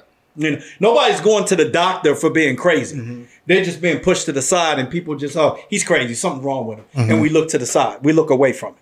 Yeah, and I believe Derrick Rose struggled with it too, especially when he was in New York, when he took time away from the team. But I think that led to Kyrie speaking out about it more because I think he's seen it from players that he's played with or players in the league and really brought it to the forefront. But Mike Tyson, we knew something was wrong with Mike Tyson. Absolutely. But, he admitted that it scared him sometimes. That's why his boxing career really went down because he said with the way that he thought, he literally was going to kill somebody in the ring. So he talked about that in this fight. And then, of course, Metta World Peace talked about it. But I felt that was important. Joe Louis and Sugar Ray Robinson were key because I was reading Jackie Robinson's book. And, Jackie Robinson talked about the reason why he was honorably discharged is because he refused to give up his seat on a bus when he was in service. Because he was talking to another individual that he knew's wife who looked white. And she was actually mixed, but she looked white. And they told him to get up and move, and he refused to do so. But Joe Louis and Sugar Ray Robinson also refused to do so. And they actually got anybody traveling on a bus or any transportation that was military, it could be integrated from there on. You couldn't be discriminated against. Also, when Jackie Robinson first got drafted, they spent like 6 or 7 months without being able to go into training. That's right. Until Joe Louis made a phone call and said, because he was actually transferred to that base, he made a phone call and got things shaken immediately. Also, Joe Louis and Sugar Ray Robinson will go around and do exhibitions for the military. But when they went to the South, black troops weren't allowed to be there. So they said the only way they'll fight in the South is if black troops was allowed to come watch. So they began to change things from the outside in. Before Ali refusing to go to war, Sugar Ray Robinson did the same thing. Now, he made the excuse that he fell down some steps and hurt himself. That's right. So he got honorably discharged. But Ali wasn't the first person to do that. Jim Brown. Before Kaepernick, Jim Brown was fighting racial injustice. He brought black athletes together to form a black entrepreneurialism. And he remained active in the African community by helping build life skills and donating his time towards anti-gang campaigns. But with the black entrepreneurialism, he brought athletes together to show them how to spend their money, how to invest their money to begin to grow businesses outside of the league. So Jim Brown was a revolutionary there. Gale Sayers, I think he went to Kansas University. Right. He performed a sit-in to where he was arrested. So we see a lot of monumental things happening. Serge Ibaka, he comes from the Republic of Congo. He's done things. He has a Africa versus the world game to where NBA players come play against them in Africa, in which he donates a lot of money going back towards Africa. Brandon Marshall, after he took a knee, he began to work with the police department in Denver to help black and police communication. And Richard Sherman, he has his own foundation to where he helps provide money for school clothes and school supplies. So one of the things that you see is consistent across the board with all these successful black athletes and even going back to the first black athletes, they all gave back to the community that helped them. Every last one of them. We can go all the way back to 1889. Every last one of them went back and said, I want to help some other black people be able to achieve what I was able to achieve. And that's the greatness. The other thing is that for every last one of them, they had somebody who saw something in them and gave them an opportunity, which is huge, because really and truly, you can have all the talent in the world. If you don't get the opportunity, it doesn't mean anything. One of the reasons I don't like the Lakers to this day is they had a player on the bench named Adrian Branch, played at Maryland, was an awesome basketball player at Maryland. And he sat on the bench for the Los Angeles Lakers his entire career. And he never had an opportunity to play. Unfortunately, there's a lot of players that are really good that could shine if they had an opportunity. And a lot of times they don't get an opportunity because of the people that were in front of him. In Adrian Branch's case, he had a slew of Hall of Famers that played in front of him, so he never saw the court. You know, so I like the fact when people come back and give other people opportunities. Right. To achieve what they achieved, or even be even greater. Right, because when we see these players, you know, because LeBron gets a lot of backlash. But my thing has always been this. LeBron James and these athletes are doing things that's technically not their job. That's right. It's technically Ohio's job to create a school like that. That's right. It's Los Angeles' job to create a school that Westbrook has. It's not their job to do so. But they understand that you're not going to do it. So I'll do it. We seen Carmelo Anthony go to Rikers Island to speak to juveniles. That's right. I know some police officers wouldn't even go into Rikers Island. You know what I mean? We seen the Warriors go to San Quentin and play. I know some people who would never go to San Quentin. To do anything. No matter if you give me bodyguards or whatever the case may be. Just to add into Renee Montgomery was the owner came of the is it Atlanta Dream came out and said, why is the WNBA backing Black Lives Matter? And they removed her. So what Renee did was say, you know what? I'm not going to play anymore. I'm going to retire and become. She's the co-owner of the WNBA team now. Yeah, and she's hiring people that look like her. Right. And I know we left Cap out, but I just wanted to add with Cap to know, because everybody thought Cap's purpose was to play football, to make millions of dollars playing football. But Cap realized that his purpose was, I might not get the credit for it, but I'll start it. Yeah, of course. Of course. Do you guys think he was blackballed?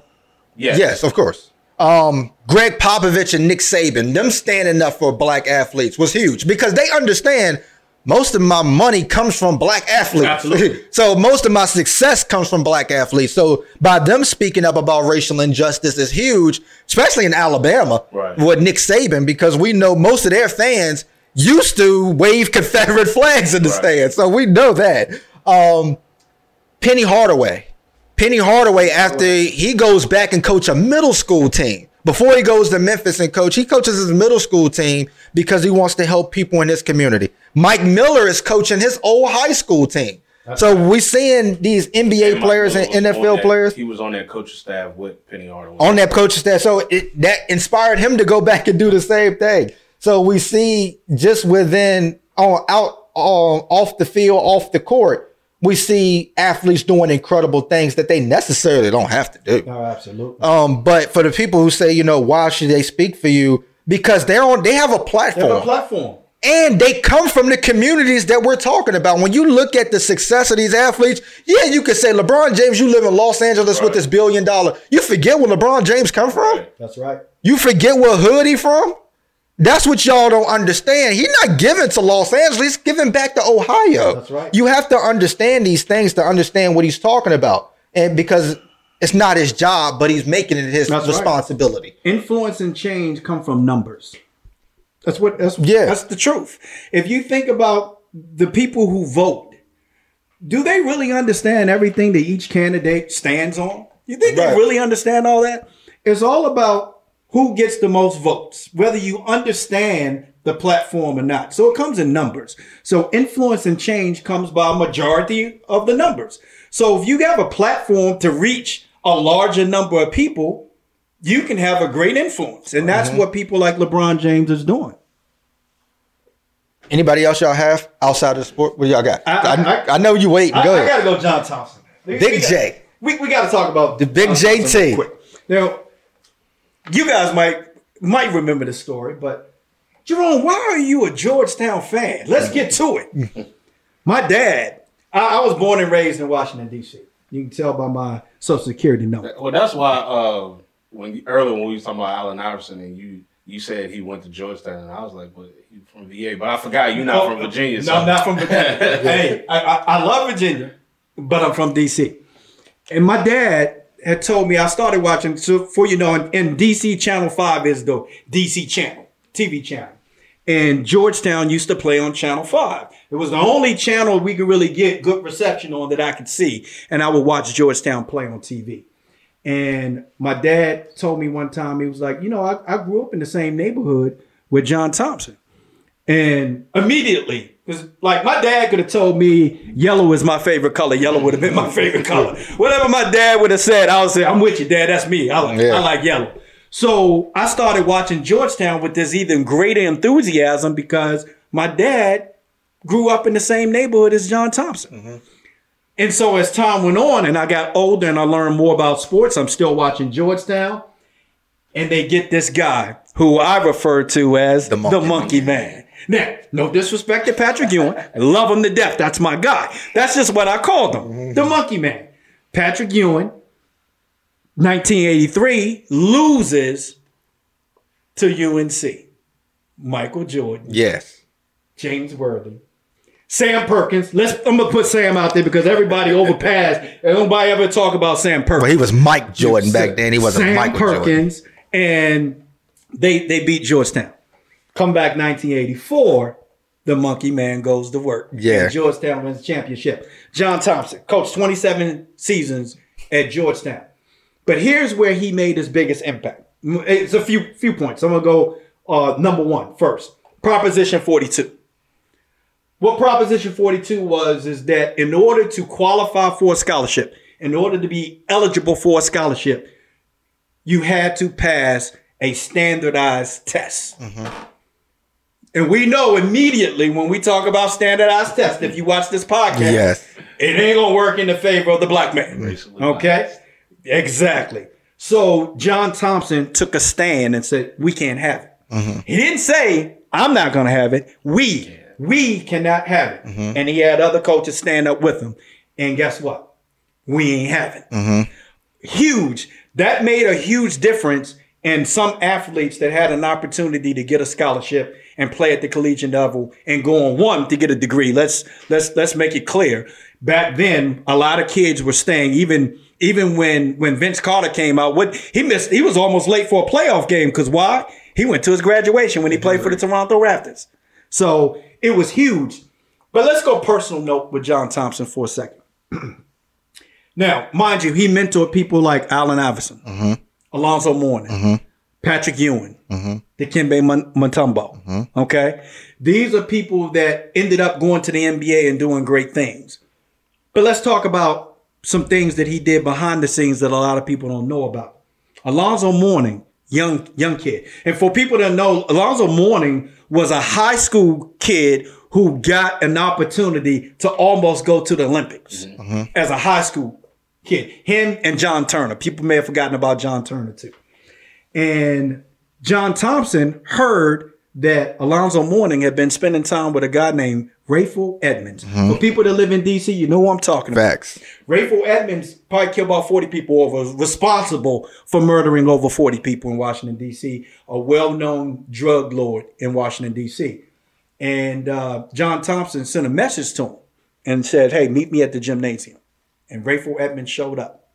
And John Thompson said, okay, I need you to stay away from Alonzo Mourning and any players on this Georgetown Warrior team. Now, there's rumors about how he went about it. John Thompson, 6'10", minutes.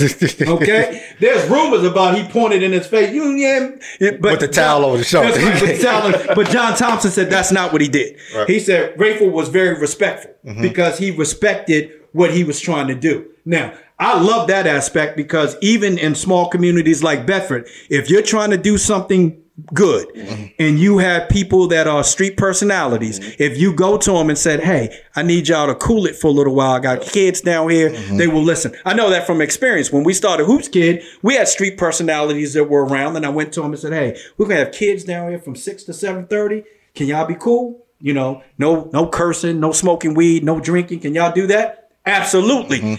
They wanted to see this young generation have better. Rayful Edmonds wanted to see Alonzo Mourning and John Turner have an opportunity, and he left them alone. To this day, there's no more talk about him having any affiliations whatsoever with Georgetown players.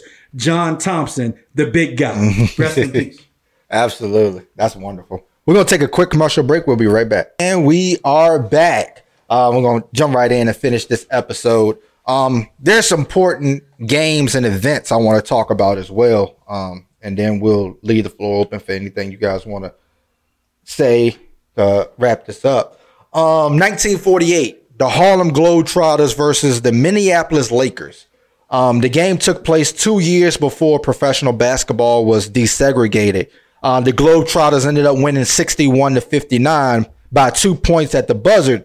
And it challenged racial stereotypes and about the abilities of black athletes. So again, the Harlem Globetrotters really revolutionized basketball, especially for the African Americans, and making it popular. But by them beating the Minneapolis Lakers in 1948, allowed a lot of black players to be integrated in the NBA or ABA. 1965, St. Augustine versus Jesuit. If you ever seen the movie Passing Glory. See, Jesuit didn't play St. Augustine because Jesuit was an all-white team and St. Augustine was an all-black team. Even though they were both undefeated at the top of the city, they didn't play each other. But the two teams, the coaches in the program came together one day and said, hey, look, we should play each other. And they didn't really want to do it with people there because they said, you know, it can cause some controversy. So they called it the secret game. And they ended up meeting up. They locked. I think a few parents were allowed in. The teams were allowed in, and they locked the door and they played. They didn't even keep the score or really keep the clock going. But at the end, you know, St. Augustine ended up winning about 22 points. Is what the myth or the theory is. That's right. But it also it changed basketball forever because this is a week after Malcolm X is assassinated. So allowing this to happen, I believe the very next year they actually played each other for real. That's right. But that was big with St. Augustine and Jesuit, two high school teams. Texas Western versus Kentucky. If you ever watched the movie Glory. Where Coach Haskins starts all 5 black players in the national championship game against Pat Riley in Kentucky. But don't let the movie fool you. The players from Texas Western came out and said not only was Kentucky's coach prejudiced, but their own coach was prejudiced. He just wanted to win. So he knew the best way to win was to start his all black players. That's right. So that changed sports forever because a lot of other teams started to go out and recruit black players, especially in the South. There were many black players. You may have one in the starting lineup. That was about it. But starting all 5 was a barrier breaker, especially in the South. That's right. In 1970, there was a game between Alabama and USC. Now, Alabama was the powerhouse back then, but USC had a running back by the name of Sam Bam Cunningham. And Sam Bam Cunningham ended up going crazy that game to where they won 42-21. And after the game, the racist Alabama fans was telling Alabama's coach, we need one of them. We need a black player, a black running back. We need one of them. And the very next year, they went and got Wilbur Jackson. That's right. So that game with Sam Bam Cunningham goes crazy. Changed football forever because a lot of even racist schools wanted a black running back or a black player that could help win a national championship. There was a woman by the name of I think it's Rosanna Rose Robinson, which she was a track and field and activist who refused to stand up for the national anthem back in the 1950s. This is before Colin Kaepernick. So those are some big events and some big things that happen. Y'all have any? I want to bring up Bob Ryland real quick because I know when we talk about first black tennis players, you often hear about Althea Gibson and Arthur Ashe. And you hear about Arthur Ashe because he won. He was the first black to win a major title on the tennis circuit. And also he's from Virginia. So you hear about him a lot in being in Virginia. But he wasn't the first to play professional tennis.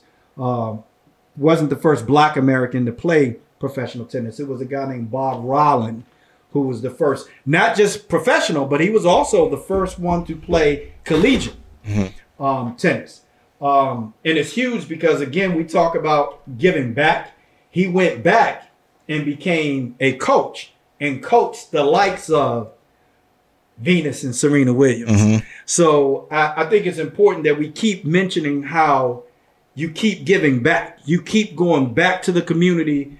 People often say, don't forget where you come from. Yeah. I don't mean you got to still live there. That just means that you have to remember that there are people that are still in that environment that you can help. And if you can, you need to do so. And we continuously talk about how these athletes, successful black athletes, all went back and helped other unfortunate black athletes. Absolutely. Anything in closing? Mike Vick, though he wasn't the first black player at Virginia Tech, but he kind of made it cool to go to Virginia Tech as a black football player. Yeah. And not only, far as giving back, but, he mentors Tyrod Taylor, he mentors Lamar Jackson. So a lot of the black athletes that you see now playing quarterback that, when the draft comes, they say, oh, maybe he's a wide receiver. Michael Vick is helping them say, hey, look, tell them you're a quarterback. Don't move to wide receiver. Right. Didn't Michael Vick just run a 4.740 the other day? He ran, in college, he ran a 4.2. Right. He ran a 4.73, but he said in the middle of him running the 40 yards, his left hamstring gave out on him. Wow. Wow. But as we look throughout sports, of course, there are a lot of influential people that we didn't get into. If you look at Dr. J, what he was able to do in the ABA and the NBA from bringing that street ball flair to the game that we love so much. Nah, he just hated on LeBron. Get Dr. J out. Well, Dr. J was doing moves back then that they still trying to do now. Without Dr. J, you probably have no Michael Jordan to the level that we saw him with palming the basketball and moving it around, even Magic Johnson. So now, with that said, I used to be a Julius Erving fan. I was a huge Julius Erving fan. And then I saw Magic Johnson and I came with that afro. And I said, whoa. But yeah, I agree with you 100%. Julius Erving, definitely with the ABA, the things when switching leagues, for people that don't understand, you're going into an environment where people have never seen you before. Just because you play professional basketball don't mean everybody was seeing you play. Yeah. The ABA and NBA was two different entities. So a lot of people hadn't seen them play. So when they started integrating and became one, now you're seeing this guy you never seen before, and he looked totally different than some of the black players that you were seeing in the NBA at the time. Right. You got this guy with this huge afro and this headband, and he's maneuvering this basketball around in ways that nobody has seen before. Was phenomenal. Absolutely. I know his image is tarnished now, but when you look at O.J. Simpson and what he did with the media, when it created endorsements, that changed the thing for black athletes forever as well. I think it's a shame that you will never hear NFL commentator or analyst mention O.J. Simpson. No. And that's unfortunate because the one crime that everybody holds him accountable for, he got found now guilty. Yeah. So, I know his stuff is tarnished a little bit. Curtis Flood, who may never make it into the Hall of Fame because of speaking out about free agency, actually taking it to court to where he was traded and decided not to show up because he felt like it was too much power on the owners to say where they should go. He had played for this team for 10 years and then they decided to trade him. He actually lost that fight, but two other players actually took theirs to court a couple of years later and won the fight to create what we call free agency now in the MLB. Oscar Robertson did the same thing in the NBA. But we see revolutionary things happen throughout sports that not only affect sports, but they affect our everyday lives, especially African Americans, because whether you talk about Ali and Kareem and their civil rights fight, whether you talk about Colin Kaepernick, whether you talk about Allen Iverson, Michael Jordan, Kobe Bryant, LeBron James, whatever you want to talk about, these athletes makes America great. I know a lot of people don't like to hear this, but if you go to China, most of those kids have no idea who Kamala Harris is. But if you ask them who LeBron James is, I guarantee you they know who he is. You even go back to when Jesse Owens went to the Olympics. They were screaming, "We want Jesse!" Yeah, the crowd was screaming, "We want Jesse!" in Germany. So I mean, obviously, sports is very influential across the world. But I also want to mention this too: is that when you watch sports and you're watching these athletes, we can't forget the people who are giving you the stories, the analysts, the commentators, and I want to mention Irv Cross. Irv Cross was a former NFL player who was, in my opinion, it's probably disputed by some people, but he was the first black analyst, commentator that you saw on TV. Mm-hmm. There were some that you heard on the radio, but he was the first one you saw on TV. So not Brian Gumbel, for people that think it was Brian or Greg, his brother Greg. It was Irv Cross, the very first black full-time TV sports analyst, which is huge. Very huge. Absolutely. So when you talk about the Mike Wilborns, the Stuart Scott, Stephen A. Smiths, Hill, what's Hill's first name? Jamil Hill. That's right. All of these are speaking out about racial injustice. They speak out about the things that are going on in the world. And I know a lot of people don't like when Stephen A. Smith and Max talk about it on ESPN. But as you go back in history, this is something we've been doing from the get-go. A lot of those writers that wrote for the Negro Leagues were civil rights writers as well. And they just confirmed over into sports. So what they're doing is influential for the African-American community because they're using their platform. The same thing we're doing here. We're using our platform. The fact that Stephen A. Smith still continues to do it is surprising to me. And I'll applaud the brother for doing it because if you watch ESPN today, it doesn't look the same that it looked 5 years ago. No. And a lot of those people aren't there anymore because they wanted to get away from political platforms and they wanted to stick with strictly sports. Guess what? It ain't happening. Yeah. You know why? Because it's what's happening. Right. And it is a current event. It's continuing to happen. And it plagues sports just like it does any other area of your everyday life. Right. And so they have to use this platform. If you want to fire Stephen A. Smith, fire him. There'll be another one that comes along. Yeah. There will be another one that comes along. You fired Jamel Hill and That's for right. her speaking out about, the president and what he was invoking and all of that. And ESPN, well, she said that they decided to part ways, but we know what that was. Yeah, because people like Brett Favre can tell people to shut up and just play ball. Brian Urlacher. But, they're not going to step up and tell Aaron Rodgers to do the same thing for what just happened, Right. But what our players, African-American players, are not just going to shut up and dribble. That time is long gone. Right. The time is long gone. They're not going to stay quiet. You're not going to shut them up and tell them to make their money. As LeBron said, thank you. Because Facts. what that means is you hear him. Yeah. Absolutely. So his platform is working. So we applaud our athletes for being influential outside of the sport. For people who think they just make millions of dollars by playing a sport, understand that they didn't come up with the concept. We went back through a chronology of history of making $10,000 by being a horse jockey. This is something that has happened since the beginning of time in America, and black people found out a way to make money by using their gifts. So you can hate it or love it, but they're going to continue to speak out for us because they represent our communities as well. Thank everybody for tuning in. We love y'all. See y'all next week.